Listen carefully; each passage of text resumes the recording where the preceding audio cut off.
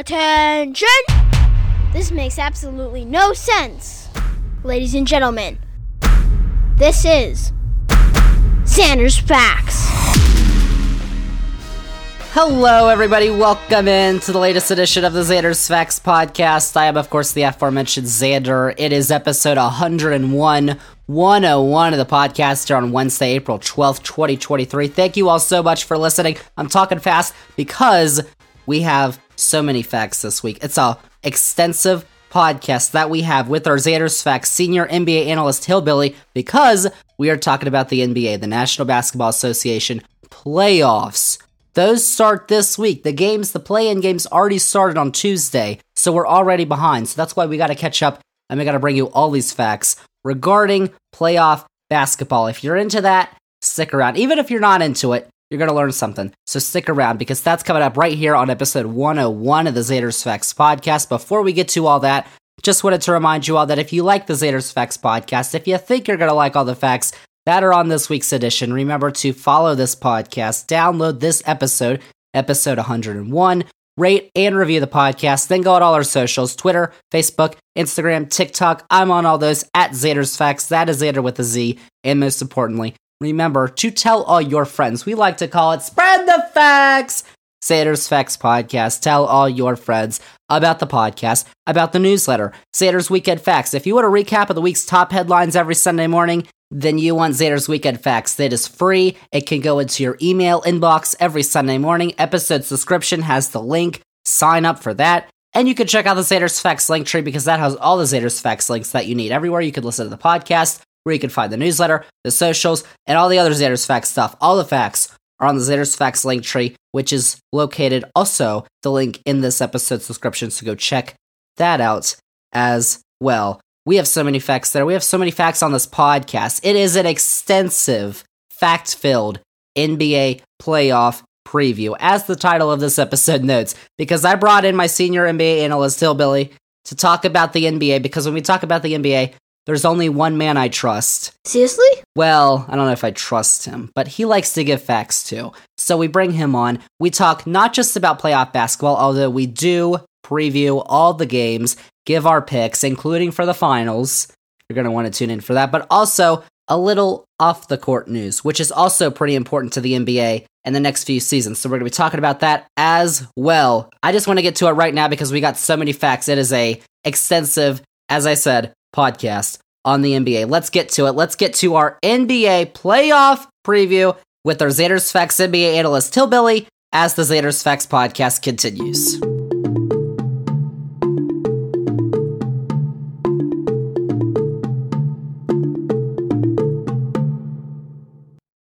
Xander's Facts. Oh my gosh, Hillbilly. I am pretty excited about this podcast. I don't know about you, but it is time for some professional playoff basketball. It has been quite the season in the NBA, because I don't know if you all remember, but we began the year back in October. We were talking about teammates Draymond Green. He was punching Jordan Poole. And then we ended the regular season with Rudy Gobert punching Kyle Anderson. Fight me. How about that? A bookend the season. And Jaden McDaniel punching a wall. On the same team. Right at the same time, really. I mean, I think it all happens 10 minutes apart. That is the voice of Xander's Facts senior NBA analyst Hillbilly. He's back on the podcast to talk about this wild NBA season. Hillbilly, how are you? I'm very well, thank you. How has this NBA season been to you? Have you enjoyed it at all? Just a little bit? Yeah, well, I think it's no surprise that my favorite player is Giannis Antetokounmpo, and he has had a very good season. Right up there in the MVP conversation. And they've had a very good season, so I have enjoyed it. But no, it has been a really fun season to watch altogether. There's been more parity the West is so completely wide open. I mean, predicting someone to win out of the West is just, it could be any of a number of teams. And so that's made it a lot of fun. And we've also seen a lot of young talent, develop, and not necessarily the talent that I thought. I thought this was going to be Luka's year, but as we will talk about, it certainly has not been Luka's year. Yeah. But then we've watched other, players like Shai Gilgeous-Alexander just turn into complete superstars, and things like that have been a lot of fun. So it's been a really good season. It's been a historic season. That too. This season, there have been 6 players that averaged 30 or more points this year, which is tied for most in NBA history with the 1961-62 season. How about that? You had Giannis, Luka, Embiid, Shai Gilgeous-Alexander, Damian Lillard, and Jason Tatum. And also, no NBA team this season was held in a game under 80 points, which is the first time that's happened since the 1960-1970 season. These are facts. How about that? Starting off the podcast with some facts. I mean, oh my gosh. I had not heard that one. That's I would have thought it had been longer than that, since I would think that last year everybody had scored more than 82, but that's a pretty bad game for an NBA team to score less than 80 points. But. Yeah. And it didn't happen this year. So this week on the podcast, the regular season is over. We are talking playoffs. Playoff preview. We've got our picks. We've got our facts. NBA Finals. Who's going to win it? Hillbilly and I have got our predictions, our fact-filled predictions, to give to you all, breaking down all the teams that are in the playoffs and in the play-in, the teams that might make the playoffs. But before we get to our playoff preview, which we got to get to because the games have already tipped off. The play-in started Tuesday night, so we got to get to it. But before we do that, we're going to talk about a little off-the-court league news, not involving punches, just involving a collective bargaining agreement, also known as a CBA, because what happened during the season was that the league and the Players Association agreed to a new CBA, which is going to ensure that there's not going to be a lockout from professional basketball through at least the end of the decade. And it also is going to change a couple things around the league, which I want to get Hillbilly's reactions on. The first one I want to talk about is the changes we're going to see to the salary cap and the luxury tax, which I think we both agree are trying to increase parity in the league. So right now, if you're not familiar with how the salary cap works in the NBA, it's a soft salary cap, which is the opposite of a hard salary cap. Soft salary cap means that the teams can spend more on players' salaries than the actual cap. The NFL, on the other hand, has a hard salary cap, so there's no circumstances where you can spend more than the salary cap. In the NBA, you can, and a lot of teams do. However, if the team spends higher than a level called the luxury tax line, teams have to pay an incremental tax, which then gets redistributed to the teams that don't pay as much in salaries. This year, the salary cap in the NBA was about $123 million. The luxury tax threshold was about $150 million. Starting next season, the league is introducing another apron, if you want to call it that, or threshold, which is going to be about $15.7 million above the luxury tax line, which is meant to stop teams who are already paying at the threshold from acquiring new players without obviously offloading some salary elsewhere. So right now it would likely most hurt the teams that are spending the most, like the Bucks, the Clippers, the Warriors. So there's all that to digest, Hillbilly. What do you think about that? Well, I think it's the rare occasion where we talk about off the court news that's good news, because I think there's peace in labor land here for the next, 6 years? I think it's 7 years, but they can either one can opt out on the 6th, I think. Yeah, right around 2030. And, the fact that it wasn't really a very acrimonious negotiation. I mean, we knew it was going to happen before it happened because everybody was pretty optimistic. It makes me think it will be good, peaceful situation in the NBA for a while, which that's great news, that we just basically got a pretty good guarantee that the next 6 years we'll be able to watch the NBA. And then the things they got done, we'll see. It's interesting to note because I think there actually is a hard cap in the NBA. It's just really confusing the way that they do it. Like, you can't just sign anybody, as many players as you want. It's just that there is a soft cap, then there's a hard cap, and then even the hard cap has so many exceptions to it that you never see in the NBA or in the NFL, I'm sorry, where they have a true hard cap where you cannot do it. There's so many exceptions built in to that. And I think one of the things that they did, or at least that, I understand that they've done, in the new CBA is trying to take back some of those exceptions. So that, like, a lot of these trades that have happened recently, forming super teams, wouldn't have been legal. Like, I've heard like the Durant thing wouldn't have been able to happen. A bunch of the trades that have happened recently wouldn't under these rules, to try to kind of stop that conglomeration of talent in just certain areas. So you've also got this thing with the league instituting a threshold for its awards, like MVP, most best rookie, most improved player. So now, and to be included on an All-NBA team, you're going to have to play 65 games in a season. And obviously, this is a part of the larger argument of load management. And obviously, if this had been instituted this year, you're talking about Giannis Antetokounmpo not being in the MVP race because he didn't play 65 games this year, Hillbilly. Yeah, but he would have known about that. And a lot of those nights that he took off, he would not have taken off, because there's so many financial incentives to being able to get those awards. Like, especially, one of the big dramas was with Jaylen Brown this year with the Celtics, because if he's not named an All-Pro or an All-NBA team, he's not eligible for a Supermax extension. So I think it's a good idea, but I don't think that they're really addressing the problem. And, what they're focusing on is trying to address the problem of load management, which sucks. It's the worst part of the NBA. It's so awful on the fans. The fans are the one that completely take the brunt of it, which is a really bad business model to have. So they are intelligently trying to address that problem, but they're not going to be able to do it. Like, this is going to help a little bit, because you have to play so many games, but it's only going to dent the problem a little bit. It's not going to fix it.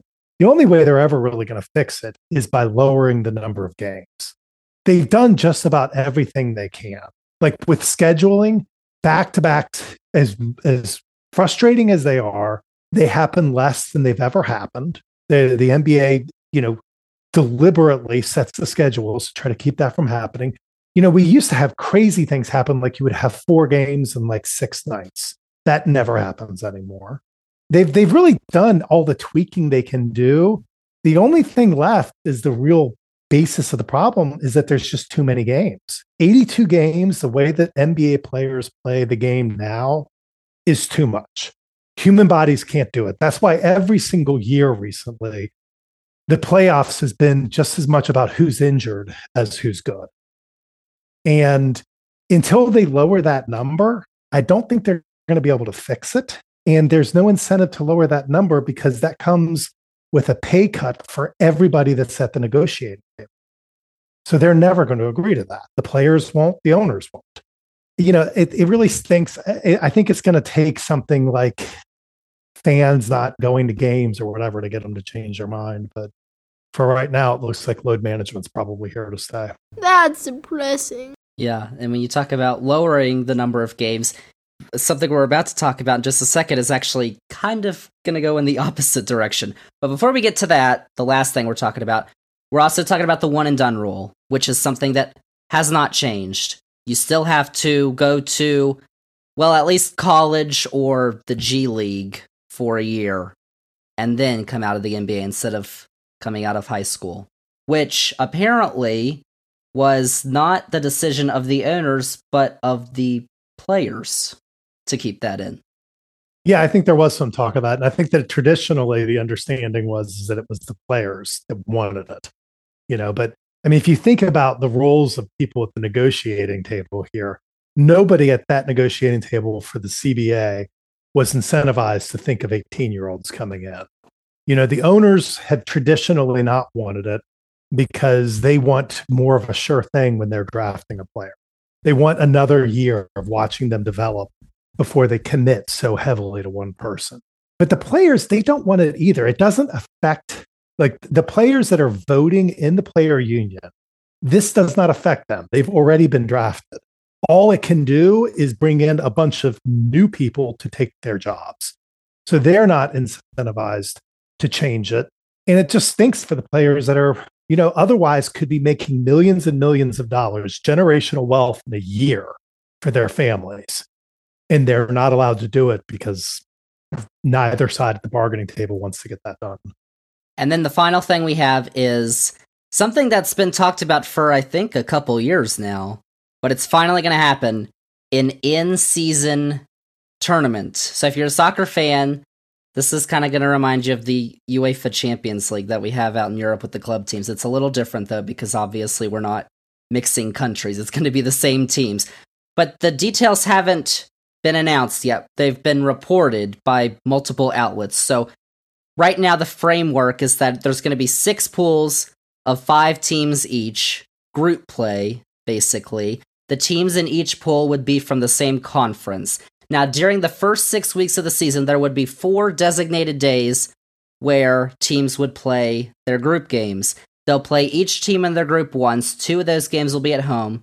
2 of those games will be away. And then after the group games are finished, the winner of the 6 pools, whoever's at the top, advances to the single elimination stage, the quarterfinals, basically, along with 2 wildcard teams who they haven't yet said who they'll be. They could be the top 2 second-place finishers. They could be the teams who went farthest in the playoffs last year who didn't finish top, whatever it is. Then you've got 8. You go down to 4 in the semifinals, and then you've got a final. The semifinals and the final would be played on a neutral site. I think they're talking about Las Vegas. The players on the winning team would receive $500,000 incentive. So now, when the schedule for next season is released, each team's only going to have 80 scheduled games. However, the teams that don't make the knockout stage are going to have 2 games added on later in the end of the year to their schedule, while the teams that don't advance to the quarterfinals are only going to play 81 games. The semifinalists are going to play 82 games of the season. The 2 teams that make the final, though, Hillbilly, are going to play 83 games. So, are you done? What's that trade-off there? You think they're going to like playing that extra game for $500,000? If you win. If you don't win, you don't get $500,000. But what are your thoughts on all this in-season tournament? Well, and that's, I mean, I think the reward is $500,000. If you win the mid-season tournament, each one of the players on the winning team gets $500,000. Mm-hmm. I assume they don't split it, which wouldn't incentivize anybody. Oh, gosh. But it's also it's not just, is it enough to incentivize them for the one game? It's enough. Is it enough to incentivize them to pay attention to it during the course of all those games during the regular season where you're, in, group play and everything? And $500,000 is enough to make, might be enough to make, some of the minimum level players really concerned about it. But to the players that we really want to incentivize to just really try hard and give us a good show, your players like Steph Curry or LeBron James and Giannis, like $500,000 is not enough for them to push it further, so they're risking injury.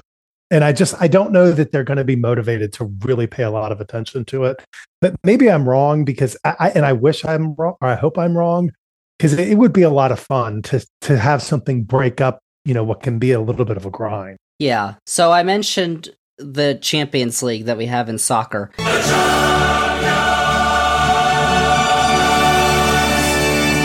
And that is obvious. And I saw somewhere, I think, that Adam Silver's a big soccer fan. He is. So I think they're trying to model it after this. But the issue is, when you're a club team, when you're Manchester City and Chelsea, you're just playing in the Premier League in England. When you're Bayern Munich and Dortmund, you're playing in Germany. Barcelona and Real Madrid, you're just playing in Spain. Champions League is all of Europe.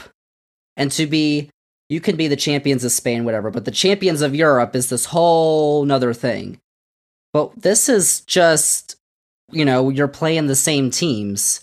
And that could work if the, teams actually try and it becomes this, grand thing like the Champions League in soccer is. But $500,000, it's a lot of money. But to them, to the LeBrons and Steph Currys and the Giannis's of the world, it's not that much. So we'll see how it goes. In soccer, how long have they been doing, if not this Champions League, but some version of like an all Europe champion? Many years, decades. And that just decades. Like you build up that way. It's like winning the NBA finals. I know they get bonuses, but you get the feeling that they don't do it for the bonuses. Like there's just something about winning the NBA championship that just is very valuable to them apart from the money. And that's just something that builds up over a lot of time. And you can try to buy it, with money in the in-season tournament, but it's just not going to have that cachet with the players for at least a while, I would think. Yeah, if they can make it, so it has that ambiance somehow, some way, it'll work. But if not, I don't know. We'll see. So those are the things we're talking about in the collective bargaining agreement, the off-the-court stuff. Now let's get to our on-the-court stuff, our playoff preview. We've got 20 teams who are in the playoffs, or at least the play-in, that we're going to talk about. The play-in started Tuesday. The playoffs start on Saturday. Let's talk about these 20 teams. Let's talk about, actually, before we get started, Hillbill, I just wanted to get your thoughts on a team that did not make the play-in. The play-in. Yikes! Didn't even make the playoffs. Last year, it was the Lakers. Everybody was talking about the Lakers, and they didn't make the play-in, I believe, last year, with LeBron James and Anthony Davis, because they were that bad and injured.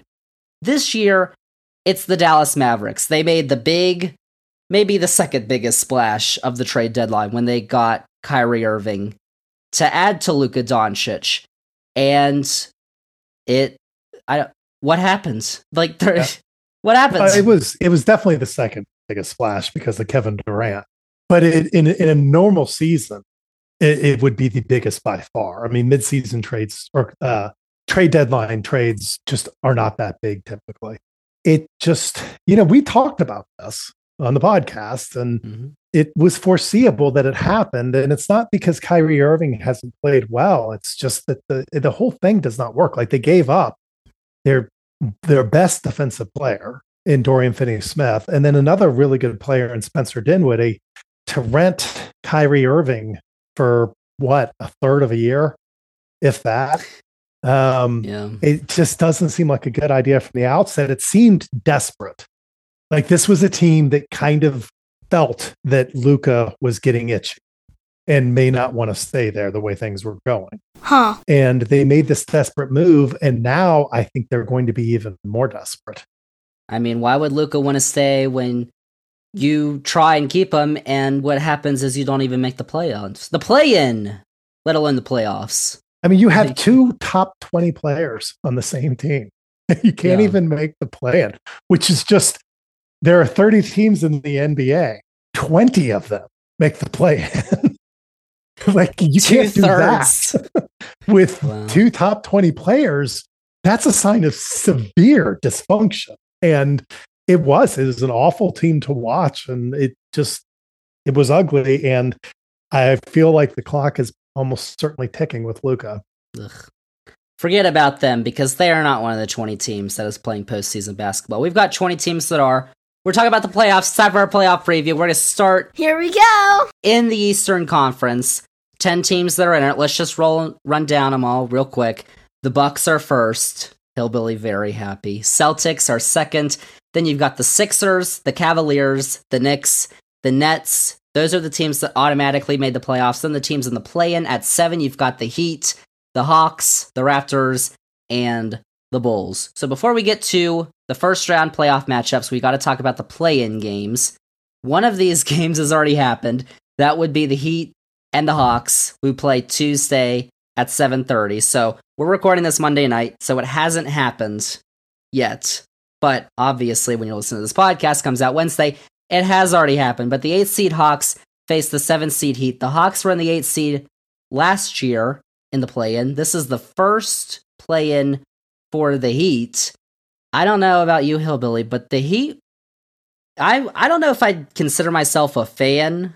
I follow them, but they were just terrible to watch this year. They were last in the league in points per game, 109.5 points per game, which you think is a lot, but is the worst in the league, 29th in the league in pace. I don't know. Your thoughts about this first play-in game that we got, the Hawks and the Heat? Well, I'm sorry to hear that your affinity for the Heat has waned when they haven't had a good year. I don't know what that says about your fanhood, but what are you implying? The Heat have obviously had a disappointing year I mean, coming off the year that they had where they were just one missed Jimmy Butler 3-pointer away, That's right. Where they really overachieved last year. I'd be a fan then. If he made that shot, I'd still be a fan, but sorry. Oh, well, he should have gone in for the layup and the foul. Ugh. But anyways, it has been a disappointing year. The Kyle Lowry trade, which was still, I think, a smart move to make, it just hasn't worked out, though. And in hindsight, it wasn't. I mean, he's spent. So sad. And that's been tough. And, when so much of your offense has to come from someone like Tyler Hero, who's a complete defensive liability, that's tough. But, on the other side of it, though, Miami is still, one of the best coach teams in the league. That's right. They have, a couple of just phenomenal players in Jimmy Butler and Bam Adebayo that are, Jimmy Butler, we know what he is in the playoffs. He's been good this year. The problem has not been Jimmy Butler. Come playoff time, I'm pretty confident we're going to see Jimmy Butler do his thing. And I think Miami's going to be a really tough out and is one of the reasons why, not to blow the prediction here, but one of the reasons why I'm not picking Boston is because I think Miami is going to wear them down. Spoiler. Oh my gosh. No, well, so you got the Heat beating the Hawks? So yeah, I think the Heat are they're a far more disciplined team than the Hawks are. Trae Young is just, I don't think he's in a mindset where he can really lead an NBA team in the playoffs right now. I'd just be really surprised to see it. We've seen it from the Heat. They're a very tough team. I think they're going to win. I would agree. I've got Miami. Talk about Atlanta. I don't want to bring up soccer again, but what they did this year was like almost unknown in basketball because they fired Nate McMillan in February, and then they immediately hire their Quinn Snyder, the Jazz coach. Like in soccer is really the only sport where we see, the teams fire a manager and then immediately they hire another manager. It's not just an interim manager for the rest of the season. But they knew what they were going to do. Yeah. They immediately hired Quinn Snyder as not the interim. And, how about this stat, Hillbilly? You probably know this, but the Hawks for 33 straight games this year were within one game of 500, which is an NBA record. So they wouldn't win enough games, they wouldn't lose enough games. They were mediocre basically the entire season. It's the truth. Yeah. And, a lot of that is because they've just got some roster construction problems that are really difficult to get over. And I think in the playoffs, it's going to be even worse for them. We talked about Trae Young. I mean, he's probably the worst defender in the NBA. He's very small. He's not active defensively. He's just kind of got it all when it comes to being a bad defensive player.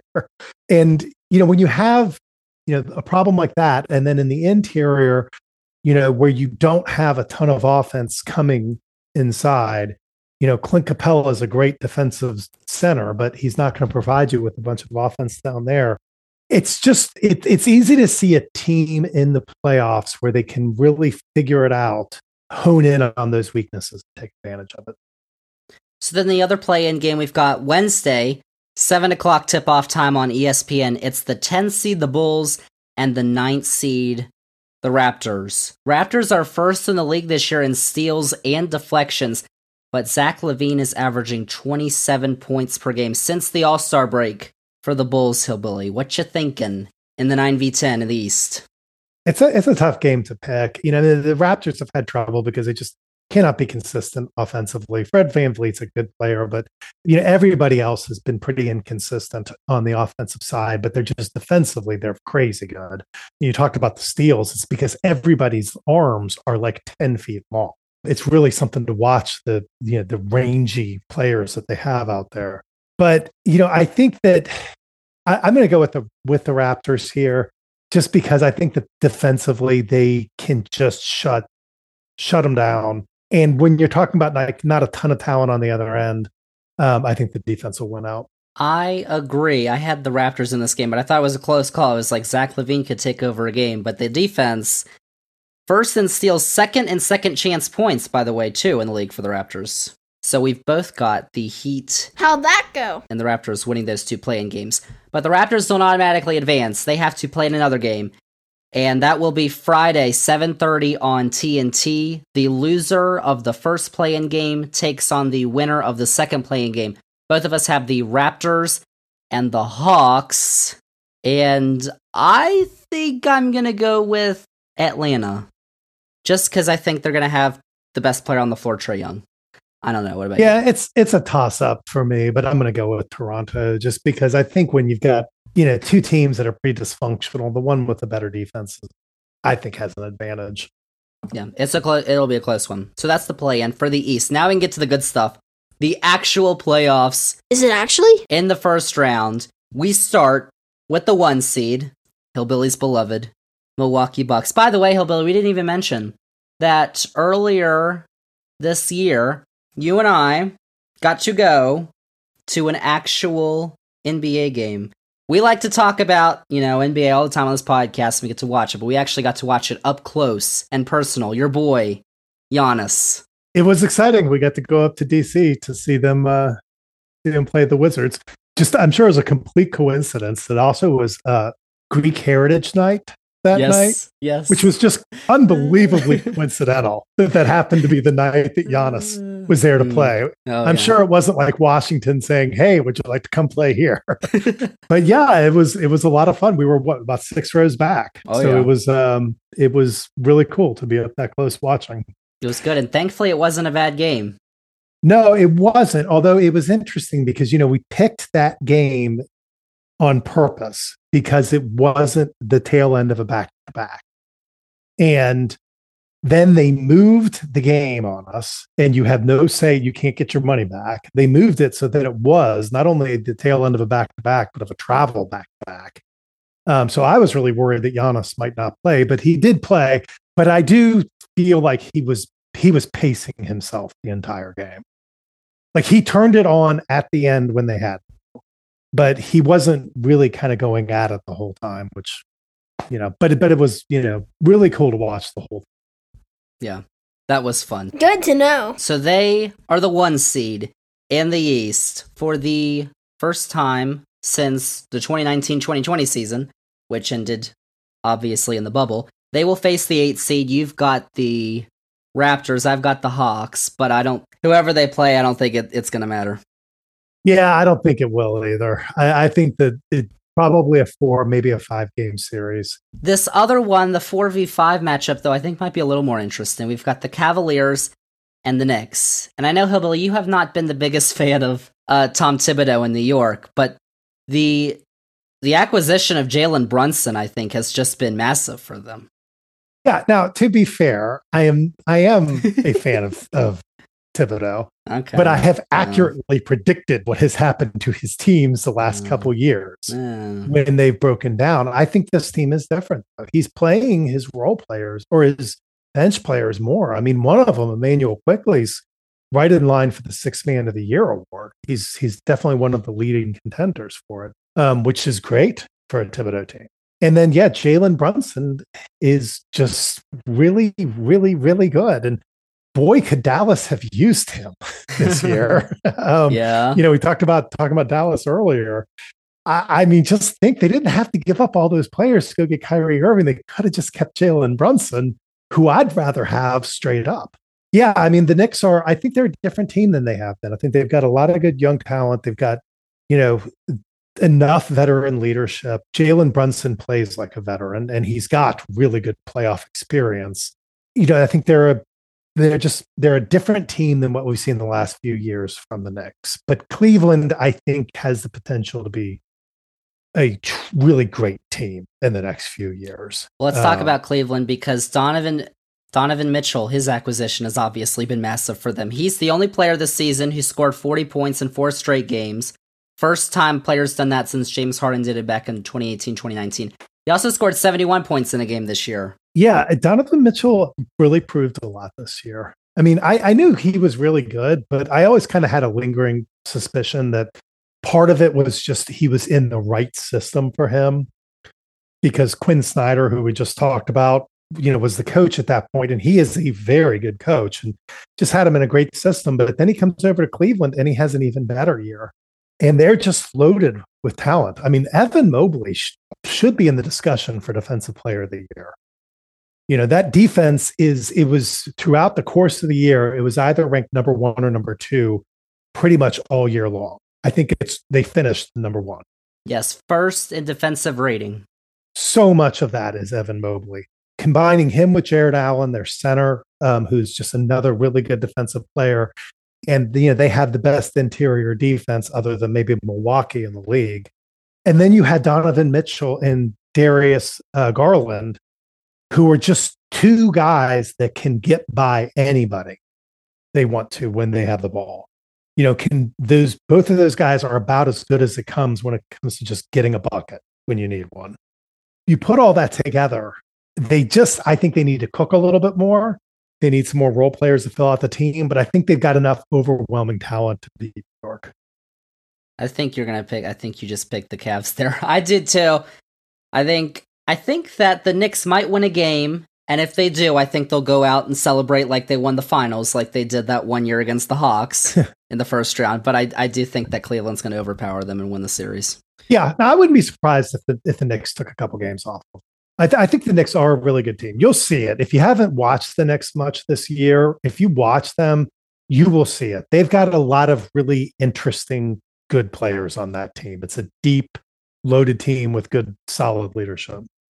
And then the 3v6 in the East in the first round is the Philadelphia 76ers taking on the Brooklyn Nets, a battle of Ben Simmons. If he plays, I don't know. But the Sixers are the third seed. Joel Embiid and James Harden are their two top players. Joel Embiid, 33.1 points this year he averaged. That's first in the league.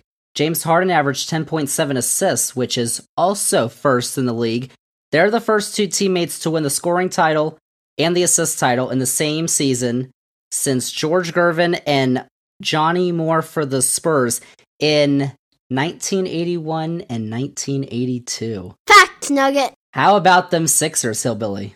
It's going to be interesting to see. I think I just read something today or yesterday about where Harden's already setting the stage for the playoffs here, advising everybody that he has had a bad, I think, Achilles that he's been playing on for the last couple months, which I don't know. We'll see. But, they don't need old Harden because they have Embiid, who's right up there in the competition for MVP this year. And Harden and Embiid, when they do their pick and roll together, it's probably one of the best combinations in the league right now.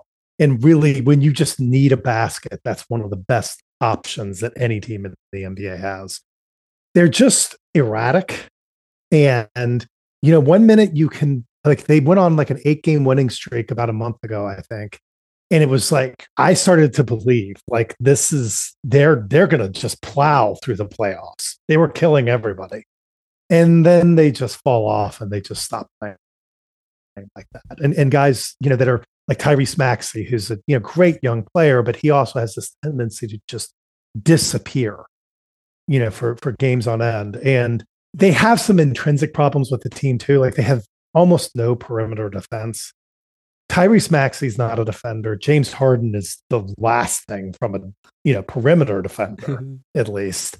And they don't really have anybody to kind of fill in there. Their interior defense is great, of course, because of Embiid. But, I think that's going to be a real liability for them. And, but that said, going up against Brooklyn, Brooklyn wouldn't be a 6 seed if they had started the year with the players that they have right now. Yeah, they're a 6 seed because they had Kevin Durant on there. Yeah, they did that trade, and I think you did call actually when we did the podcast that they would stay in the playoffs at least, not going to the play-in. It was a good trade for Brooklyn. I mean, they wound up doing pretty well with it, and it's been really fun to watch. Yeah, Mikal Bridges really blossom into an all-around player, and it's going to be interesting to see if he can do that in the playoffs because he has been averaging a lot more points than he ever has before. With the increased usage that he's had, and he's been relatively efficient, and it's been fun to watch that happen. But going up against someone like Embiid, it's such a problem for them.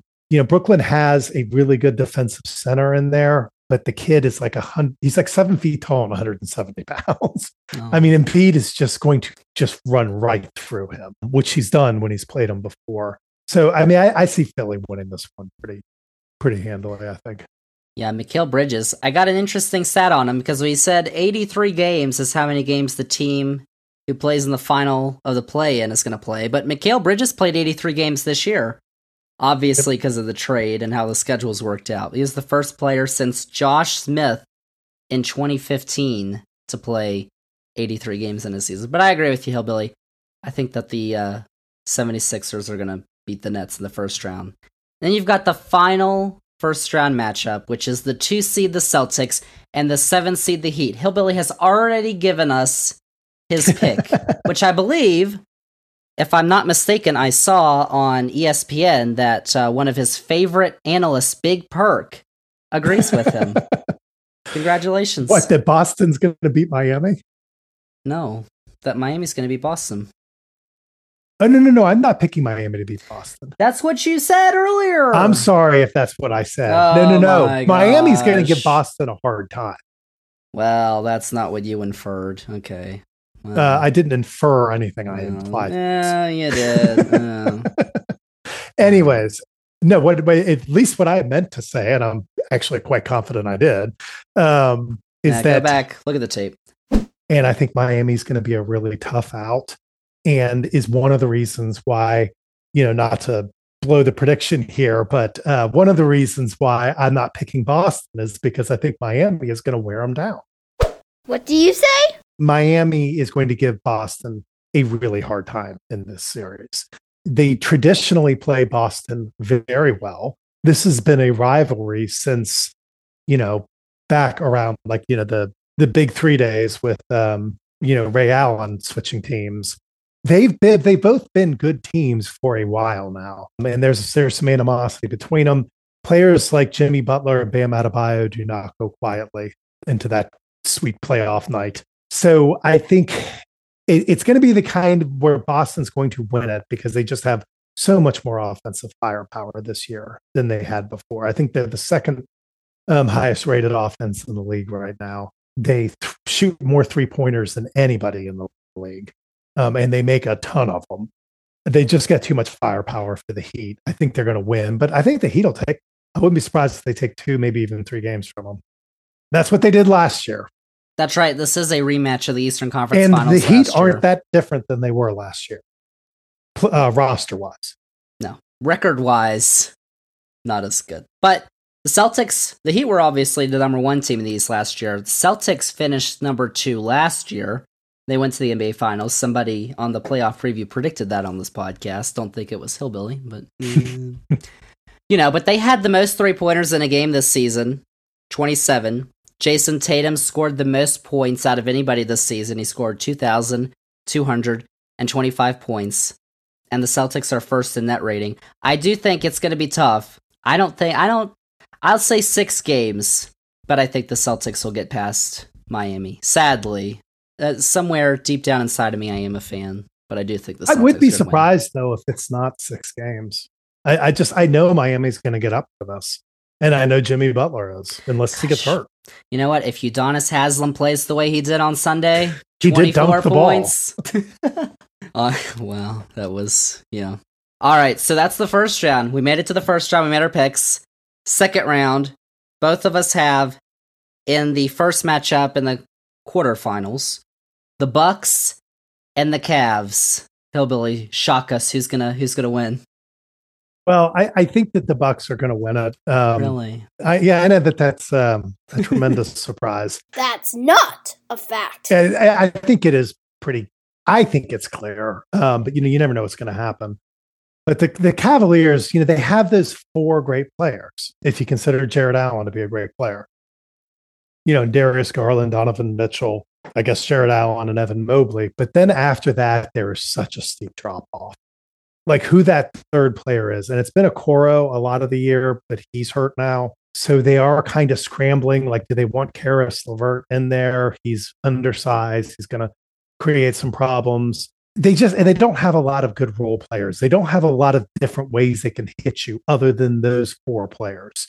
Whereas the Bucks are a much more well-rounded team, especially as, their team is crystallized at the right time. They're getting contributions from so many different places. I think that over the course of a 7-game series, which I don't think it'll go to, the Bucks will win. Yeah, the Cavaliers, they did finish in the regular season first in defensive rating and points allowed. Obviously, they didn't play 82 games against Giannis. So I got the Bucks too, getting out against the Cavs. And then you've got the other matchup, which is both of us believe Hillbilly didn't pick the Heat, he picked the Celtics, to face the 76ers, the 2v3. Yeah, Boston has played really well against Philly recently. I think they've won something like 7 out of the last 8, and a lot of them kind of handily. They match up very well. We talked about the fact that Philly just really doesn't have any perimeter defense. And then you have Boston with these 2 massive, incredibly athletic wings in Jaylen Brown and Jason Tatum to completely take advantage of that liability that they have. I don't think that Philly has like the focus and the discipline to just really get it done, especially not to go into Boston in a game 7 and win it.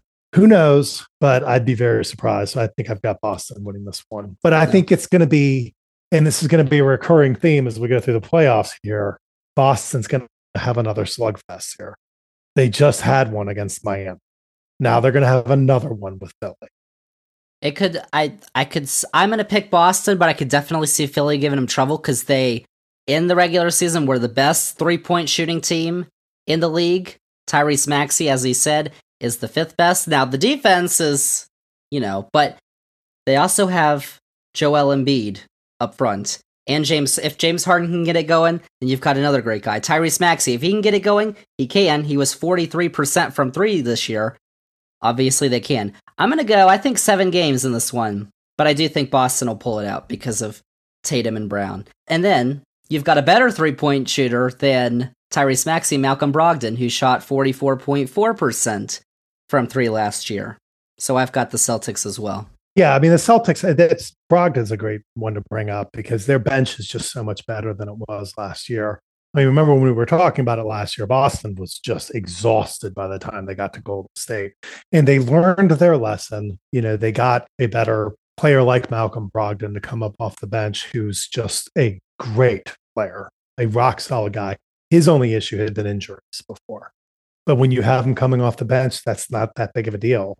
Yep, hasn't really affected him this year. So, both of us in the Eastern Conference Finals have the 1 seed and the 2 seed, just like it was last year. But this year, the 1 seed is not Miami.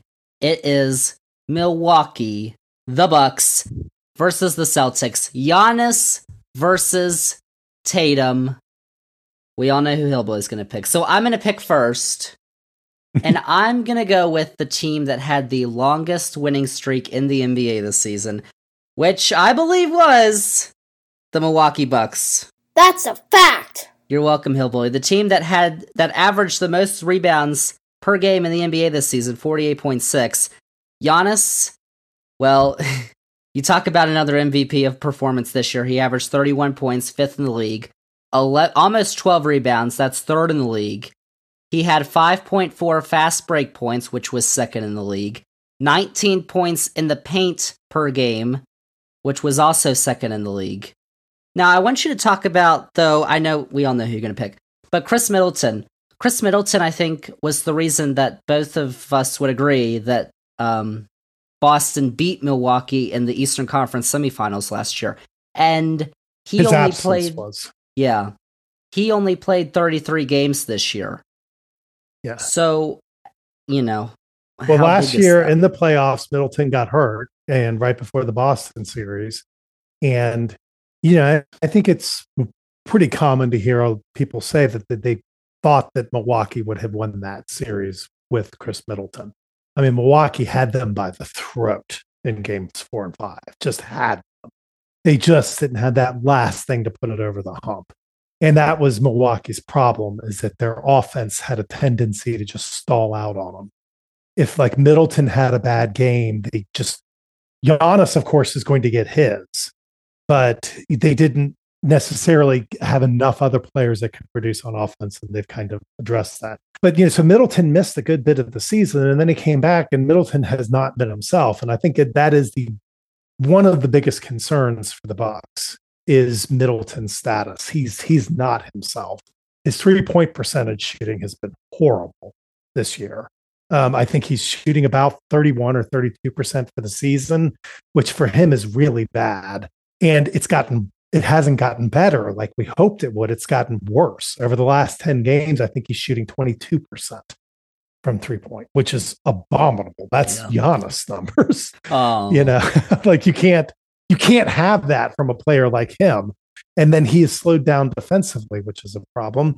And then that's compounded by the fact that the guy next to him is either going to be Grayson Allen or Connaughton, someone around that level, not a really solid, strong, what you would consider an NBA rotation or playoff rotation player. Those are some weaknesses for the Bucks, and the Celtics don't have those weaknesses. I mean, they've got very solid playoff caliber starters at every single position, going about 7 deep, or 8 deep. But what the Bucks do have though is the best player in the world, in Giannis Antetokounmpo, and he's demonstrated it in the playoffs time and time again that when it comes down to sheer effort, no one is going to beat him. I mean, he will just leave all of it out there, and he's got more help this year. Brook Lopez has had his best year. He's a defensive player of the year candidate. He probably won't get it, but he'll probably get the second most votes. He's been that good. And his offensive game, both from 3-point shooting, where he's shooting very well this year, but also his post game, which a lot of teams these days are not equipped to handle defensively, has really bailed the Bucks out a lot. That, along with the fact that Jrue Holiday has probably had his best year as a pro altogether, really has been a much more consistent scorer than he had been previously. I think it's going to really help. They've helped themselves on the bench a lot. Joe Ingles he's not as good as he was in Utah. He's old. He just coming off of an ACL tear, but he's exactly what they need though. He's like a lubricant for the offense. Like he keeps it from getting gummed up. He makes the right pass. I think he's shooting well over 40% from the 3-point line this year. He's just a very smart player. He's big enough to not be a complete liability defensively. He was a great pickup. They get Jay Crowder from the Suns at the end. Jay Crowder just had a great game in, the last game that the Bucks played. And he's coming around, very good, rugged defender type. I think they're loaded to the point where Boston's breadth of talent is not going to be able to compete with the peak that Milwaukee can get to when Giannis is in full form, which he seems extremely motivated this year. So you got the Bucks. So I got the Bucks. Gash facts. How many games do you think? Oh, I think it'll be 7. Oh, I think it has all the makings of being one of the best series we've seen in a while. I mean, these teams are just absolutely loaded. Boston is a crazy good team. One good way of predicting, and why I'm probably wrong, is, you look at the two-way rankings of these teams. Like, how good are they offensively and defensively? And traditionally, you have to be at least around the top 10 in both to win a championship. Boston's second in both right now, which is just incredible. Milwaukee is 15th in offense, which is a problem. Spitting the truth. Like you typically don't win, the finals when you are that low. I think you actually have to go all the way back to last year, though, where Golden State was 15th and they won. But typically that doesn't happen. So, those are some hurdles. But yeah, I've got the Bucks. Well, I hope you're not wrong, because I think we picked every single playoff round the same in the East. So yeah, I've got the Bucks as well. And that's I think all year long we've been talking about the rematch between the Bucks and the Celtics from the Eastern Conference semifinals. And the difference this year is that instead of home court advantage for the Celtics, if it goes 7 games, it'll be the Bucks. So there you go. Bucks over the Celtics. You heard her first in the East. But now we're only halfway done with our playoff preview, because we got to go now to the Western Conference. Ugh. We've got the Nuggets in first, followed by the Grizzlies, the Kings. Oh my gosh. The Suns, the Clippers, the Warriors. Those are the 6 teams that automatically advance to the playoffs. And then in the play-in, we've got the Lakers, the Timberwolves, the Pelicans, and the Oklahoma City Thunder. And then in 11th, the Mavericks, but we're not going to talk about them anymore. But let's go to our play-in matchups. You know, Hillbilly, there's a lot to talk about these Minnesota Timberwolves, just from the last game they played. Because they're punching each other. They're punching objects. I don't know what's going on with them, but they play the Lakers Tuesday. This game already happened. Tuesday, 10 o'clock on TNT. And the Lakers are 8-2 in their last 10 games. So I don't think this is going to be close. I think the Lakers are going to win. Handle it. Oh, I don't know. I guess I think the Lakers are going to win, but I think it'll probably be close. I mean, the strength of schedule over that time period was, laughable. They were playing one team after another that was tanking. Oh. There really weren't a lot of big wins in that group. Like when Milwaukee came to town, they destroyed them. Milwaukee destroyed the Lakers. So it's not. I don't think they're as good as the Bucks. Their most recent record. I think LeBron is actually playing with a hurt foot. And I think that's going to slow them down a lot. And, Minnesota, they've obviously got a lot of fight in them. Oof. Well, that's why I say, what are they going to... First off, they did win the game on Sunday after all that happened. They did. And it was the most meaningful game yesterday. It was the only game all day yesterday where both teams wanted to win, needed to win. And they still won, despite, Rudy Gobert punching Kyle Slow-Mo Anderson. Wow. Actually, I guess he's not slow-mo when it comes to ducking because he didn't actually punch him. He just swung at him. And then Jaden McDaniels just punching a wall, which is just not and broke his hand. Broke his shooting hand. So he's done for the rest of the season. And those are their 2 best defenders. I think they'll probably actually play Gobert, though. No, he was suspended. Oh, was he? Oh, yeah. I didn't see that. Okay, because it sounded like they were going to play him, but okay. So they really could have used him against Anthony Davis. Not anywhere. That really kind of stinks for them. But Anthony Edwards is a awesome player. And, Karl Anthony Towns can get you a lot of points. Mike Conley running the show is just a good, stable presence. They still have a lot of ability on that team, and the Lakers are not that good.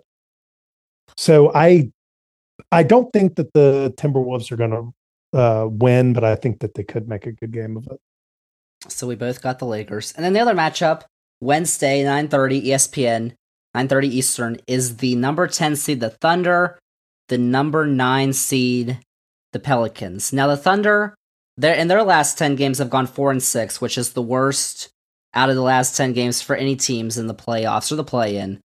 Pelicans, though, haven't had their star player since January 2nd, Zion, and he's not going to play in the play-in. Best case scenario, according to the Pelicans, is that he'll return to practice in the first round. And they were up in the standings in the West, Hillbilly, and of course they've dropped down. They were number 1. Ninth. They were number 1 in the West for a while. And then they fell all the way back down. But then they did pick themselves up and they started playing better. And that, coincided with Brandon Ingram, catching stride and playing better. He is a legitimate all-star level player. It's just Zion. It's his 4th year, and I think he's averaged 29 games a year. Yikes! Over the course of 4 years. That's tells you something. It's like he can't get into shape. And, this is what I think it's a hamstring issue this time. It's just, it sucks. I mean, it really stinks because Brandon Ingram's also injury prone. And I just feel bad because they were such an exciting team to watch. And you could tell that New Orleans, the city, was just getting so excited about them. And now it's like you cannot count on Zion. It would be shocking if he turned out to be, anything like, Mikal Bridges playing 83 games. He's just not that kind of player. And I think that the Thunder, Shai Gilgeous-Alexander is better than any player right now on the Pelicans. And they are really, they're obviously missing their big draft pick from last year, who got, Chet, that got hurt in the beginning. But they do have a lot of really good players around him, not just Shai Gilgeous, who, I think Lauri Markkanen's probably going to get most improved player this year, but I would give it to Shai Gilgeous-Alexander. I mean, he made that jump that I think is even harder, jumping into the level of being like Shai Gilgeous is a good enough player that he can be the number one player on a championship winning team. Whoa. They don't have that team around him yet, but he is that good. He's 6'6", super long arms, incredibly fluid scorer, very good defensively. He's just all around great. So I think the Thunder will probably take that because I don't know that the Pelicans' mindset was where it needs to be right now. I picked the Thunder too. I saw something on Twitter because I still scroll around on that app sometimes. Somebody was talking about how this Thunder team could be, because remember Kevin Durant and Russell Westbrook and James Harden when they were all very young, and it was 2008 or whatever, they only won like 28 games. And then 2 years later, they're in the finals. Somebody compared them to that. I don't know if, I don't know about all that. But if Chet is able to play, because he still hasn't played in the NBA, he could be good. Shai Gilgeous-Alexander was 4th in the league in points. I love Josh Giddey, not just for his TikToks. Jalen Williams scored 14 points. Paolo Banchero is going to win Rookie of the Year, but I think he's some people's second choice for Rookie of the Year this year. And I think that there's a lot of people that if they had to pick which one they'd rather have going forward, might actually pick Jalen Williams. Because Banchero, I think you could see it being a little bit more, okay, well, maybe he just had some skills that transitioned immediately, but does he really have the discipline to really just put together that NBA game? Jalen Williams looks like he has all of it and is going to, him and SGA along with Giddey and Chet Holmgren if he ever plays. And then they still have a load of draft picks coming. Exciting time to be a Thunder fan. Maybe not this year, but we did both pick them to win their play-in matchup. So then now, if they do that, they will play who we believe is going to be the Timberwolves on Friday at 10 o'clock on ESPN. I picked the Timberwolves in this one because they went through all that adversity in that game, and they still won on Sunday. But also the fact that they have Anthony Edwards. And Karl Anthony Towns is back too. He only played 28 games this year. How long is Rudy suspended for? Just a game. Just one game. So he'll be back. He will be back. But then we're going to have the problem of Rudy Gobert and Karl Anthony Towns taking up space in the same team, and Anthony Edwards being vocally upset about it when there's no lanes for him to drive in because those two guys are clogging up the lanes. I don't know. I know Jaden McDaniels isn't coming back. No. I don't know. I think that, again, not to harp on it with Shai Gilgeous-Alexander, but he's a much better team or player than anybody on the Timberwolves. And that can really be what makes the difference in the NBA playoffs. It's just having that player that when it comes down to it at the end of the game, no one can beat him. And I'll pick the Thunder again. Oh, okay. So I got the Timberwolves. And not that it's going to matter in 2 minutes. No, these are the one-off games. These are the play-in games. So, Thunder, Timberwolves. Hillbilly's got the Thunder. I've got the Timberwolves. For the 8th seed, they're fighting for the 8th seed. Who will play in the first round? The 1 seed, the Denver Nuggets. Their first time ever at the end of the season, finishing number 1 in the Western Conference. Hillbilly, how about that? Cool facts, bro. Yeah, it has definitely been their best regular season ever. And I think they are, them and the Kings are kind of trendy picks to underperform in the playoffs. But I think that the Nuggets, I think they're for real. I know that defensively, they're not quite, they don't have one of the very best defensive teams in the league, but it's I think 17th. But in the clutch, they are among the very best. All year long, their clutch defense has been great. When they need to turn it on, Guys like Kentavious Caldwell-Pope and Aaron Gordon can shut people down. Jokic is not a physically gifted defender, but he plays defense like he plays offense, about as smart as you can play the game. He's very rarely going to be out of position. He's very rarely going to make the wrong rotation. And when it comes down to it at the end of a big game, they do have the defense to do it, to go along with an offense that is almost incredibly good. They don't lead the league in points scored either by game or by 100 possessions, which are the usual measures. But that's because they're a much more methodical offense. And, when your best offensive player is 7 foot tall and 290 pounds and has to lumber down the court each time, you're not going to be playing at a really high pace. Mm-hmm. But what they are is by far the most efficient. Most teams, the best teams, like in the top 10 for field goal percentage, are all hovering about 48% to 49%. The Nuggets are 50.4% from the field goal percentage. I mean, best they are by far the best in the league. So when you just have to score, you just need to have the most likely play that will score. I would take Denver's offense over any other offense in the league. Boston might outscore them, but it's more erratic with the threes. Denver, because they shoot so many threes. Denver is very good from 3-point shooting, but having the ball in Jokic's hands when it really matters at the end of a playoff game is probably the best half-court set in the NBA. And I think that's incredibly important. Much more than they will need to win this game. Or 4 games. Or I'm sorry, yes. Yeah, well, Timberwolves or Thunder. Yeah, I think we both got the Nuggets in that series of the 1v8. Then we got the 4v5. Suns, who finished tops in the West last year, and the Clippers. Suns, they won 45 games this year. Last year, they ran through the West, 64 games. They won 19 less games. Obviously, last year, their playoff run came to an end at the hands of a team that did not make the playoffs that we've already talked about in this podcast, quite humiliatingly. Do better. But now they have Kevin Durant. He's only played 8 games, but in the 8 games that he has played in, Hillbilly, the Suns have won all those 8 games. Add that to Devin Booker, DeAndre Ayton, Chris Paul. Yeah, again, not to be a wet blanket on it, but it's kind of like with the Lakers' recent record. If you look at the 8 games that they won, they didn't beat anybody. I think the hardest team that they beat was Chicago.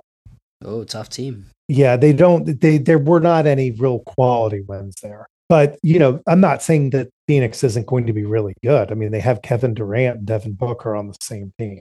And Kevin Durant can probably fit into any team easier than any player out there. I mean, his skill set just very easily transfers into any offensive system. And he's a much better defensive player than people give him credit for.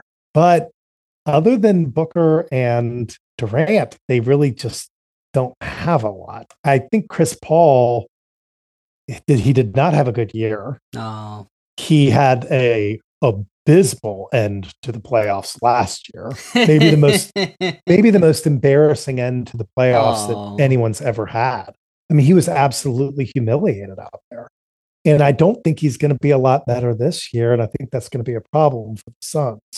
But, they're going to be playing the Clippers. Mm-hmm. And, the Clippers bring in their own sets of problems. And, in this setup, the Clippers are not going to have Paul George. So no playoff P. Terrible. Kawhi has been playing great. But, they don't have a really good point guard. Russell Westbrook is not the answer at point guard. They have too many problems on their team. I think that the Suns are going to kind of overwhelm them with, Booker and Durant are just going to score too much on them. I got the Clippers actually in this 4v5 matchup. Now they don't have playoff P, the Clippers don't, but they do have Kawhi Leonard. They also added Russell Westbrook, who, now, they're not playing the Lakers, but the Clippers have won 11 straight against the Lakers. And Russell Westbrook played in that game I watched with the Clippers and the Lakers, and I thought he played really well. So I think that could be good.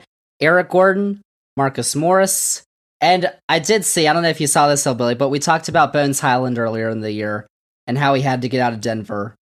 And now he had another huddle confrontation on Sunday with the Clippers players. So I don't know if the problem was Denver there. Yeah, I think it's telling when Denver wants to just in a year where Denver has legitimate championship aspirations, they are telling a very talented player the road. That means that there's a real problem with that player. Stinger. There's something they really don't like. And he's very erratic. He's had a few really good games for him. He's had a bunch of absolute stinkers too. So is Westbrook. Although Westbrook does look better with the Clippers than he did with the Lakers. I just don't, Marcus Morris doesn't even play all that much. He's not the player that he used to be. I think Batum's probably a better option for him. Norman Powell is where they get a lot of their points from, especially with Paul George out. But Kevin Durant and Devin Booker bending defenses the way that they can. I think it's too much for the Clippers. Yeah, we'll see. I don't know. A couple months ago when we did the podcast, right after the Suns traded for Durant, I was like, I don't know. I couldn't imagine getting him out in the first round, but I don't know. We'll see what happens. Suns and Clippers. That's the 4v5 in the West in the first round. Then we've got the 3v6. The Kings and the Warriors. Little trivia, Hillbilly. So, Kings and Warriors, their first game is going to be Saturday night at 8:30 on ABC. Do you know the year it was the last time that the Kings played on over-the-air broadcast television ABC? Well, it would have been then. Well, their last playoff stint was 2001, 2002, somewhere around there. Or that might even be too late. So I would guess that. It was 2007. Okay, 2007. But still, they have not played on broadcast television in 16 years. Yeah. It's absolutely insane. They just snapped the longest active U.S. major sports postseason drought. Congratulations! But you know what? They're here, and they're the 3 seed in the West, Hillbilly. Light the beam. They have a laser beam that comes out of their building. So that is an advantage that they have, because I don't think the Warriors have anything like that. No. And the Kings are going to be playing. They're going to have home court advantage in this series. Oh, yeah.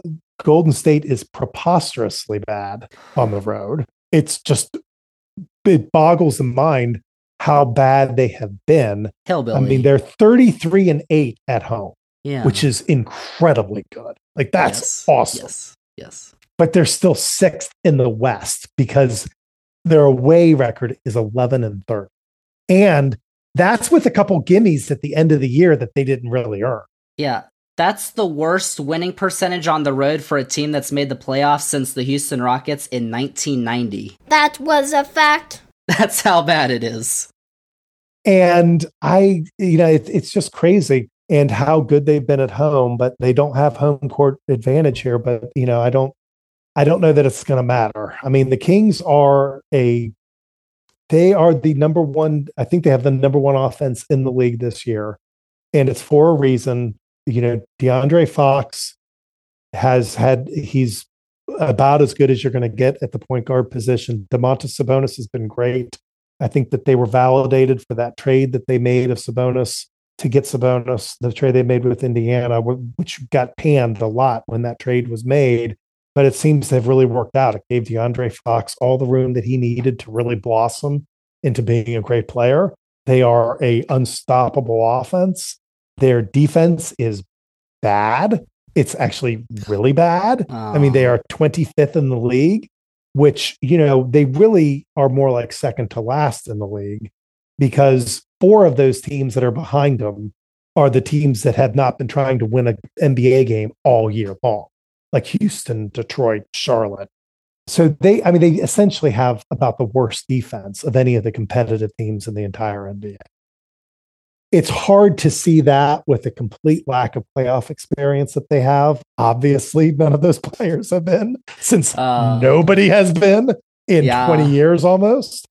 When you look across the court and you juxtapose that level of playoff inexperience with Steph Curry and Draymond Green and Klay Thompson on the other end, I'm just not voting against them.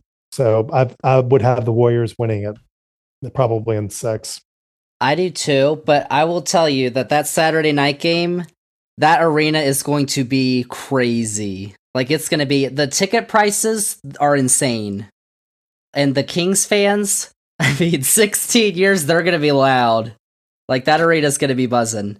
Now, if the Kings lose that game on the road, then I don't know. I've got the Warriors, though, too, because even with that terrible winning percentage on the road, you still have the defending champions. Not just the defending champions, though, the team that won a couple championships a couple years ago, and you still got Steph Curry and Klay Thompson, and Draymond Green's in there somewhere with his Wiggins podcast. Should be back. I think they're saying, from whatever it is that happened, he'll be back. It's just, it's too much. They can turn it on when they need to. I don't think the Kings are going to, I think they'll be a little bit too starstruck. I mean, what I think will happen is that the Warriors are going to steal one of the games, one of the first 2 games. And then that's essentially series over. Yeah. Because game 6 will be in Golden State. And there's no way Golden State doesn't close it out. But you would say Mike Brown, Coach of the Year, right? Actually, I don't know that I would. I mean, I think it's really close between him and Will Hardy in Utah. I mean, Utah was supposed to be down there with Detroit and Houston and Charlotte, with all those horrible teams. But he did such an incredible job. I mean, Lauri Markkanen probably win Most Improved Player. And I think it's because his game did get a lot better. But I think Will Hardy, I just did an incredible job of like putting together these groups of this group of players that nobody wanted. I mean, Markkanen was just a cast off, and then turning them into this team that just was too good for their own good. I mean, they had to just shut it down towards the end so they could still get a good draft pick. So yeah, I mean, I think Will Hardy's got a good run, but Mike Brown's going to win it, and he's deserving of it. I mean, the fact that the Kings are back in the playoffs is just an accomplishment unto itself. Like, that coach, that's almost a per se Coach of the Year. If you can get them into the playoffs, that almost stops the analysis right there. Yeah. There we go. All right, we got one more matchup in the West, though, in the first round. It is the 2-seed Grizzlies, the 7-seed Lakers. Hillbilly, you remember back in the Summer League when Chet was playing the Grizzlies, Chet Holmgren, and he was playing this kid, Kenny Lofton Jr., and he was just bossing him around the court. Well, he had his first start for the Grizzlies on Sunday against the Thunder, and he scored 42 points and had 14 rebounds. First player since starts began being tracked in 1970 who scored 40-plus points and 10-plus rebounds in his first career start. How about that? I don't think he's probably going to have a big impact in the series with the Lakers, but, got to give him some love. Yeah, no, he's just another example of the Memphis cannot miss draft board. I mean, if I was an NBA executive, I would do whatever it took, criminal or not, to get a snapshot of the Memphis draft board every year, because they do not miss. They keep finding guys like Desmond Bane with like the 26th pick or whatever. They just don't miss. They're all good. It's not just Kenny Lofton. They also got Roddy, that is really good. Big body Roddy, I think they call him. Big body Roddy. And Adama. They just keep bringing in all these really good players.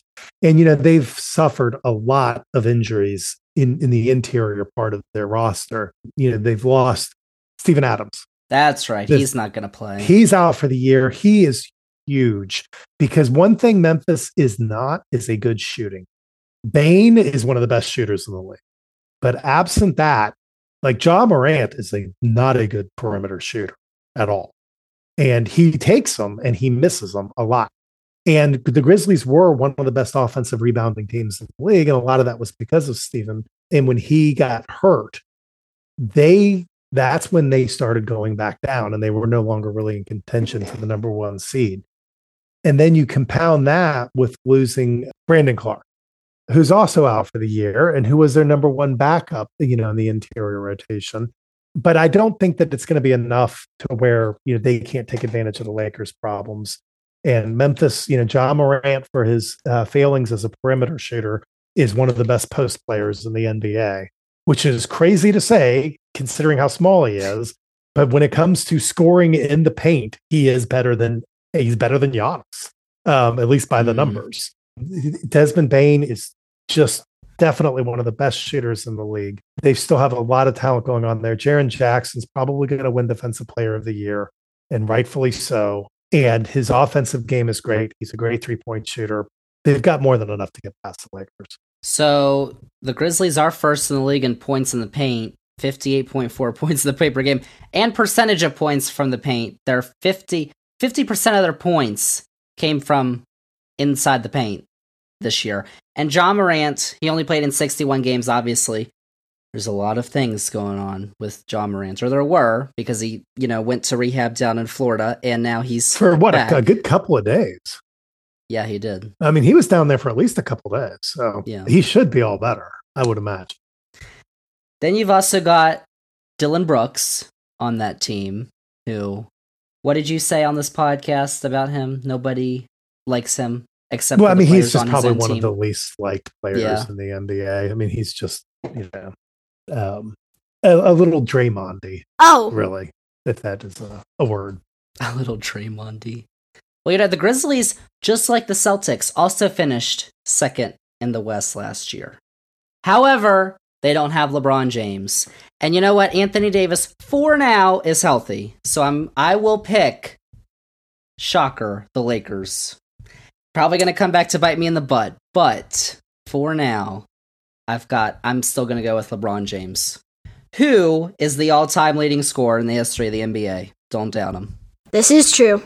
Okay. I think his foot is still hurt, despite the fact that, as he said it, he went to the LeBron James of foot doctors, which shows how well he thinks of himself. There you go. Because I guess everybody else was saying he had to have surgery, which means that foot is pretty messed up. We'll get it later. We'll see. I mean, I wouldn't put money on those two remaining healthy. And I think the Grizzlies are still a really good team. We'll see. Now let's go to the second round of the West. Nuggets, the 1 seed, both of us have. You have the Suns moving on over the Clippers. What do you think about that second round matchup? I think a lot of the consensus has been that, Phoenix is going to be a really tough matchup, should that happen for the Nuggets. But I don't personally see it. I mean, first of all, Phoenix is the great unknown. I mean, who knows? I mean, how many games did Durant play before he got hurt again? Was it like 3?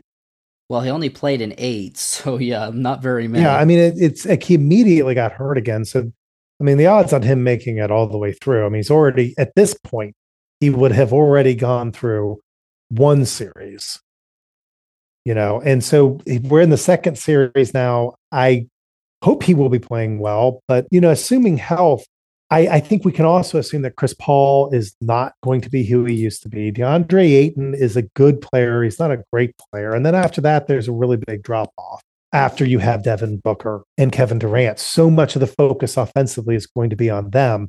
And if there's one thing that Denver does have defensively, they do have really good individual defenders. Aaron Gordon is probably about as good a player to defend Kevin Durant as you're going to find. He's big. He's not going to get pushed around. He's quick enough to keep up with them. Very athletic. And then Kentavious Caldwell-Pope, and Devin Booker.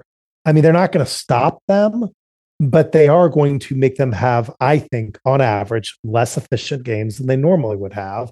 And when you have a team like Phoenix that probably needs them to have really good, really efficient games in order to win, I think that's going to be a problem for them, and I think that Denver is going to eventually take it. I've got Denver facing the Clippers, but I also have Denver winning. They had the most assists in a game this year with 44. They're also second in assists per game this year with almost 29.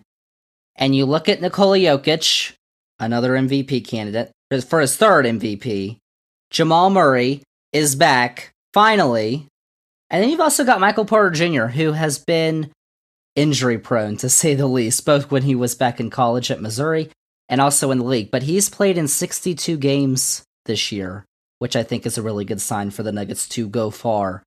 Almost enough to qualify for a postseason award. Almost. Not enough. So I've got the Nuggets as well going to the conference finals.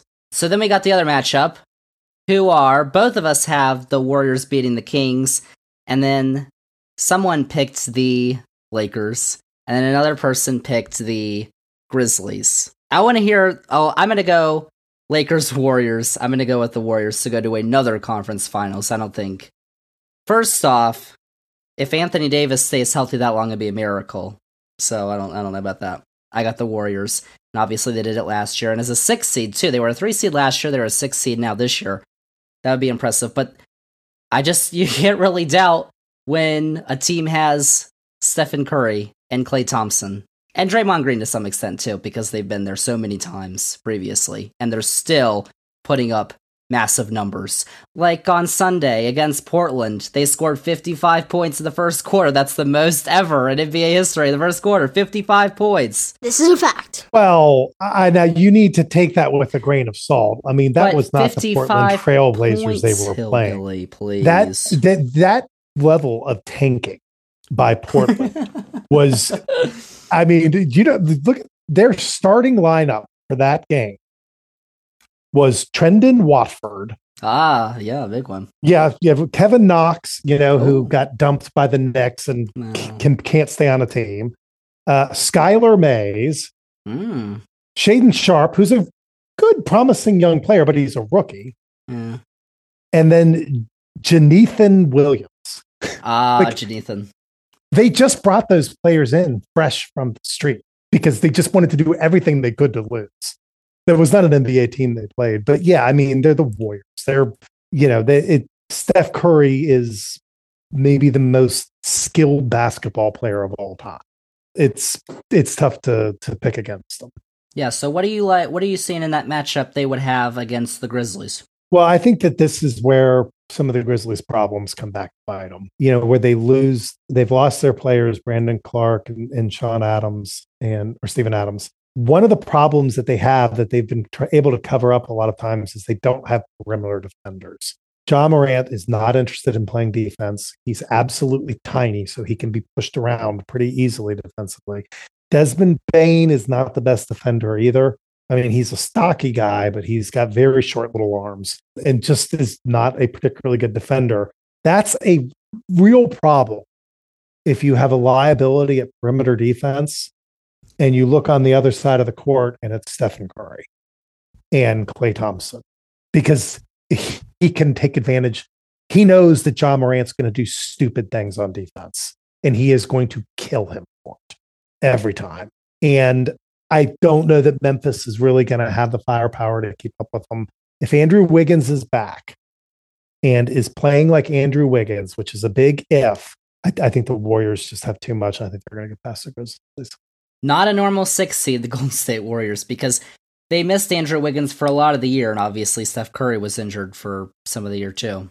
They really haven't been higher than 6 this year. They were in the play-in round for a lot of the year, and they finally got back up here. Yep, but Steph Curry is himself. Klay Thompson isn't quite. Draymond Green isn't quite, but Steph Curry is, and that is really, really good. On the money. Yeah, which is why I think we're going to have a pretty good Western Conference Finals. Both of us think it's going to be the Nuggets and the Warriors, who represented the Western Conference in the NBA Finals last year, but this year the Nuggets are the top seed, Hillbilly. What you thinking? I am going to go with my heart here and go with the Nuggets. I don't know that it's the smartest pick, but I just don't want to pick against them. Jokic is my spirit animal, being the big, tall, goofy, overweight white guy, that still just kills everybody. Gotta love it, but he's, I do think that the Warriors, I think they can turn the switch, but I don't know that you can turn it that much. I mean, one of the things that's been brought up a lot is the misconceptions that people had about the Warriors' previous championship teams, that they were just an offensive heavy team. and every one of those years they had a top 10 defense. They always had a really strong defense every year. This year, they do not. And that's part of what's cost them on the road. I'm not saying that the reprehensible sucker punch by Draymond is the reason for all this, but there's just some obvious friction on the team. Things are just not clicking. It just doesn't seem to be their year from so many different directions. And then you're going up against a team that's just a half-court buzzsaw. I mean, they can score, Denver, anytime they want. And Golden State does not have anywhere close to the defense to stop them from scoring anytime they want. I think Denver's going to win it. And I actually wouldn't be surprised. I don't think it would go to a game 7. Well, I got Denver too, and it's kind of interesting how we both have the 1 seeds. Now, first off, we don't share our picks before the podcast. Just never have, just to let you all know. No one cares. But it is interesting how we both have the 1 seeds in the finals, because usually you'd think that would happen in a year where the 1 seeds are really so dominant, like they winning 65 games. But the Nuggets won 53 games this year. The Bucks won 58. Like, they weren't overly dominant. No, the Nuggets only winning 53 games is the lowest win total for a Western Conference regular season champion since I think it's like 1981 or something. Fact. I mean, it just never, ever, ever happens. And that's the parity. And that's why, take that prediction about Denver with a grain of salt. Because in all honesty, who knows what's going to happen? I mean, I don't ever remember a conference being this up for grabs. Yeah, it's kind of interesting because coming into March Madness this year in college basketball, there wasn't really, teams that separate, or a team or a couple of teams that really separated themselves. So people were like, well, this means there's a lot of parity, so what's going to happen? And it turned out, there was a 4 seed and a 5 seed and a 9 seed. It could obviously happen the other way. So I've got the Nuggets. You talk about Jokic, obviously 24.5 points per game, almost 12 rebounds, which is second in the league, and almost 10 assists. He was only 0.2 assists away from a triple-double season. Which he could have done. If it mattered to him, he could have done that. I just don't think that he particularly cared. Would have joined Westbrook and Oscar Robertson as the only players to do that, but... Yeah, okay. Nuggets and Bucks. Big game alert! Oh, boy. Both of us in the NBA Finals, the 1 seeds. If this happened, it would be the first time since 2016 that, in the 2016 Finals, we're going to look back on as, legendary for Cavaliers and Warriors. Warriors up 3-1, Cavs come back, win Game 7, the LeBron block in Oakland in that Game 7. I don't know, Hillbilly, but these are two really, maybe not, the gravitas that Cavaliers-Warriors series had for the Bucks and the Nuggets, but 2 1 seeds should be really good. Mm-hmm. Yeah, it should, but I don't think it's going to live up to the hype. I think that Milwaukee's going to shred them. I think they'll win it in 5. I think that, a problem that Denver has is their interior defense. Jokic, God love him. His advanced stats are just the best in every category, but he is not a rim defender. They don't. Aaron Gordon's an okay rim defender, but they don't really have rim defense. That's a massive problem when Giannis Antetokounmpo comes to town. I mean, he is going to just shred them for that. Nobody can stay in front of Giannis, and if you don't have somebody that can really make Giannis think twice about dunking, it's just over. And he's going to have, I think, very efficient games throughout the series. That's going to really set the tempo for the team. And I just don't. And then on defense, they will be able to do enough to slow down Denver to make them more inefficient. I think Milwaukee will run right through them. Really? All right. Well, that's your opinion. But me, the Nuggets, as you said earlier, Hillbilly, shot 50.4% from the field this year.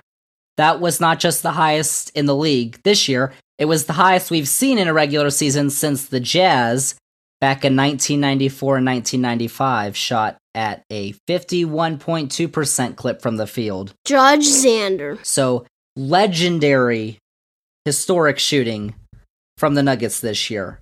But when you take a look at teams that can win the NBA Finals, and I like to talk about this a lot with my March Madness brackets, to actually, make it to the end, you have to have depth. And I think the Nuggets have that, but they've also got the star power that they need too, with Jokic and Jamal Murray and Michael Porter Jr., assuming they're healthy. The reason they're up here and they could make it to the finals, though, is because they've been healthy. And Aaron Gordon and Kentavious Caldwell-Pope, who has 1.5 steals per game. They were 4th in three-point percentage this year with Jokic. They were also 4th in points in the paint this year. So, even though Hillbilly loves the Bucks, and they had the longest winning streak in the NBA this year, and they were top in the NBA in rebounds this year, and this would be their 3rd finals win, I'm going to go with the Denver Nuggets in their first ever NBA Finals appearance to win the NBA Finals. How about that? Xander's facts. Well, that's your opinion. Xander's facts. There you go. You say they have the better, that they have the depth to do it. I think Milwaukee clearly has better depth. I mean, better. Denver's got a more well-rounded starting five. Like, they don't have a problem in their starting five the way that Milwaukee does with Grayson Allen. I can't root for Grayson Allen. No, never. Please. Actually, it's funny because we went to the game in DC, and obviously you got a lot of ACC fans in DC and a lot of Maryland fans too who hate Duke. And Grayson Allen did not get the best reactions. He's not a likable guy. I mean, you don't accidentally trip people that often. You just don't. No, like, at some point, it's intentional. But when you get past their starting five on Denver, it gets really shallow really fast. Bruce Brown is great. He's a great player coming off the bench. Their next best player coming off the bench is a rookie named Christian Braun. Oh, from Kansas. He's a national champion, Hillbilly. He's a rookie in the NBA Finals. Probably your second best player coming off the bench. Please. That's a real problem. When compared to that, Milwaukee's bringing Joe Ingles, Pat Connaughton, Jay Crowder, Bobby Portis, who I think should be the 6th man of the year this year. They are truly deep. That's going to be a problem for Denver as well. They're all just names. Please give me a break. All right. So, we're talking about 2 top guys in Giannis and Joker, and I think Embiid would join them in the race for the MVP. Who's your MVP this year? It's really, really close. Jokic wins on all the advanced stats by so much. He plays such a smart game, but he is a below average defender. I think a lot of people say that he's at least an average defender, but I'd have a hard time finding 15 centers in the league that aren't better than him defensively. And compared to Giannis and Embiid, who are the other 2 front runners, they're both incredibly good defensively. I mean, I think Giannis is the best defensive player in the year, and I know that's no big surprise given my unbridled love for Giannis. Whoa. But, he's the only guy in the league that can truly guard anybody. He can guard Ja Morant. Like, if he got isolated on Ja Morant by himself out on the perimeter, it's not a problem. Nobody else anywhere near Giannis' size can say that. And then on the flip side, he can guard Embiid. He's big enough to do that. He's just phenomenally from that perspective. You talked about his points per game, his rebounds, and his assist stats. The only other player that's ever done that, ever, is Wilt Chamberlain. True. Which is always a good stat to throw out, But then again, Embiid is leading the league in scoring, and he's been absolutely dominant. And he has the recency bias with that big game against Boston, where he put up 52 points and just played a wonderful game all around. He doesn't have the free throw shooting liability that Giannis has. He's actually an okay 3-point shooter, although maybe he shouldn't take as many of them as he does. And he hasn't ever won it before. I think Embiid's going to get it. Personally, I think Giannis is the most valuable player in the league, and he's the player that I would take number 1 if we were redrafting the whole league. But I think this is going to be the year where Embiid gets it, and I think it's close enough that, I understand the meat riding is real. Oh my gosh. Yeah, I think so. I think Jokic does have the disadvantage of winning it twice in a row, which I think is probably going to skew some voters the other way. Yeah, you don't want him doing something that nobody's done since Larry Bird, and then coupled with that fear that a lot of people, in the NBA circles have, that they're going to flame out in the playoffs. Like, that would suck for him to do what Larry Bird did, and then once again not do it in the playoffs. Would stink. Well, but it won't happen. They'll win the championship. It won't happen. There you go. Sure. There you go. Xander's but facts. I think it's going to be Embiid, and he deserves it. There you have it. Sanders facts. All right, Hillbilly. There you go. That's our extensive, fact-filled NBA playoff preview. The playoffs begin on Saturday. NBA Finals expected to begin on Thursday, June 1st. You can watch all the games in the playoffs on ABC, ESPN, NBA TV, and TNT. Another date to remember, though, Hillbilly, is Tuesday, May 16th. That is the day of the NBA Draft Lottery. You got the Pistons, the Rockets, and the Spurs all have a 14% chance at the number one pick, which gives you the rights to Victor Wembanyama. It could be really exciting to see. And remember, some of these play-in teams that we talked about, if they lose, their consolation prize is a shot at that number one pick. Not of a good one, and it is supposed to be a loaded draft.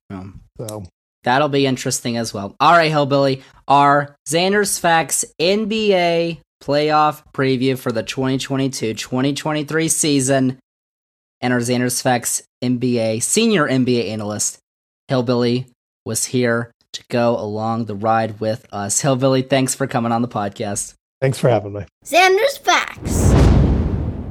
There you have it, y'all. You heard it here first.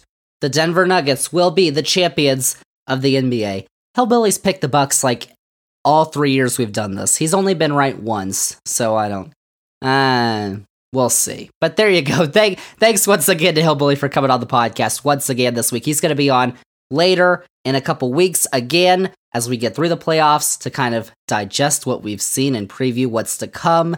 Get ready. Look out for that in a couple episodes here on the Xander's Facts podcast. But that is all the facts that we have for this extensive episode 101 of the Xander's Facts podcast. Thank you all for listening. If you made it to this point, you are a true Xander's Facts fan. But I just wanted to remind you all that if you liked all the facts that we had on this week's edition, remember to follow this podcast, download this episode 101, rate and review the podcast, then go on all our socials. We're on Twitter, Facebook, Instagram, TikTok, at Xander's Facts. That's Xander with a Z. And most importantly, remember to tell all your friends. We like to call it around here, spread the facts. Xander's Facts Podcast. Tell all your friends about the podcast, about the newsletter, Xander's Weekend Facts, episode subscription, sign up. Xander's Facts is on YouTube too. All our new episodes, including this one, get posted on YouTube. Subscribe to the YouTube channel. It's got the nice background that you can listen to so you can kind of zen out. It's pretty cool. Check out Xander's Facts on YouTube and the Xander's Facts link tree because it has the YouTube link, it has the Xander's Weekend Facts link, it has the socials link, it has where you can find the podcast everywhere. It's got all the Xander's Facts links that you need. Xander's Facts link tree also linked in this episode's description. That is episode 101, y'all. Episode 102 is coming out in 2 weeks because next week we're going to have a Xander's Facts flashback. As I said, our 100th episode was last week, so you should go listen to that because that was pretty cool. We had a lot of facts on there. But also, it's a little exhausting putting out podcast episodes with so many facts every week. And we had so many facts this week, I was like, quit whining. That's enough facts for 2 weeks. So next week, we're going to have a Xander's Facts flashback. Facts that have already been said on this podcast, but maybe facts that you haven't heard before because you missed that episode of the podcast. So make sure also to tune in because we are going to have something on the Xander's Facts podcast feed next week. Check it out, Xander's Facts Flashback. But that is it. That is a wrap on episode 101 of the Xander's Facts podcast. Thank you all so much for listening, and we'll see y'all with episode 102 in 2 weeks.